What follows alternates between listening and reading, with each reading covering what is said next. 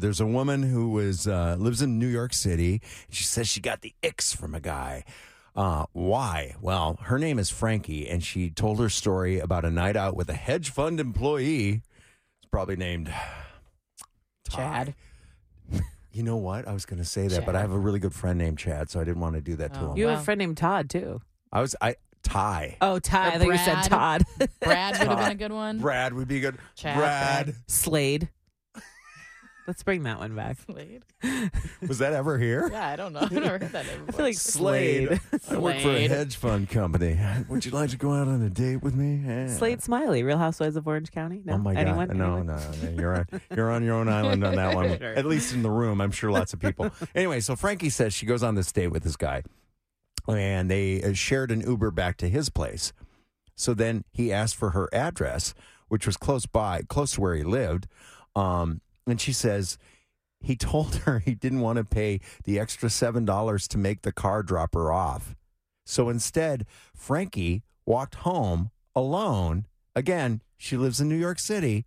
She walked home alone at 2:00 in the morning. So they weren't even hanging out in their apartment. It was like, I just don't want to drop you off in this Uber. It sounds like they went from a location To and his they place. shared an Uber to his Yes. place. Yep. I think he thought he was going to get some. He didn't get laid. And then he's like, walk.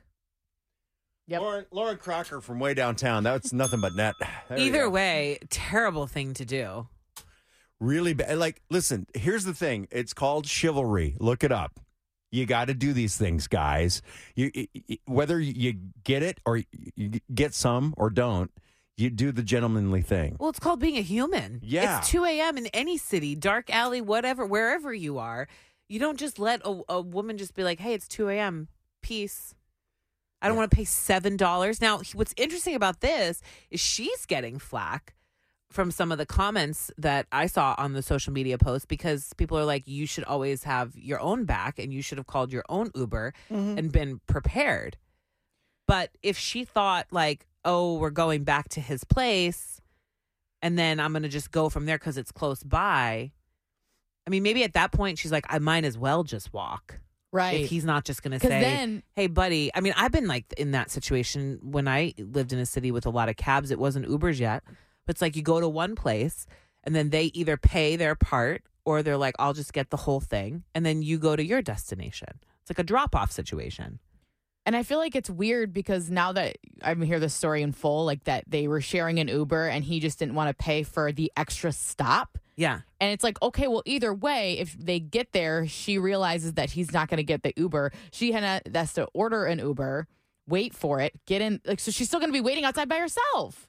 Right. Which is not right. Because if you don't pre-tell that Uber that you're making 2 stops, you can't change it mid-drive, right? You can, but they hate that. Yeah. Right. They would have to, because you have to add the stop and then it adds more money and whatever. Lauren, you nailed it. He didn't, they got to his door and they had like a little chit chat and he realized, he wasn't getting the keys to the kingdom. So he's like, yeah, bye-bye. I sent a Instagram video to Veronica a couple weeks ago about this because it was one of these podcasts that we like, and they were talking about when this girl got asked out on a date, and the guy said to her, "Okay, what time should the Uber be there?" Oh my God, to I get wouldn't know you. what to do. And I said, "Veronica, this or nothing else."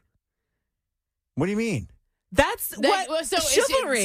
He paid for an Uber But like for her. he could have picked her up. No, because here's the thing. I don't do that. I won't do that on first dates. And not in today's time.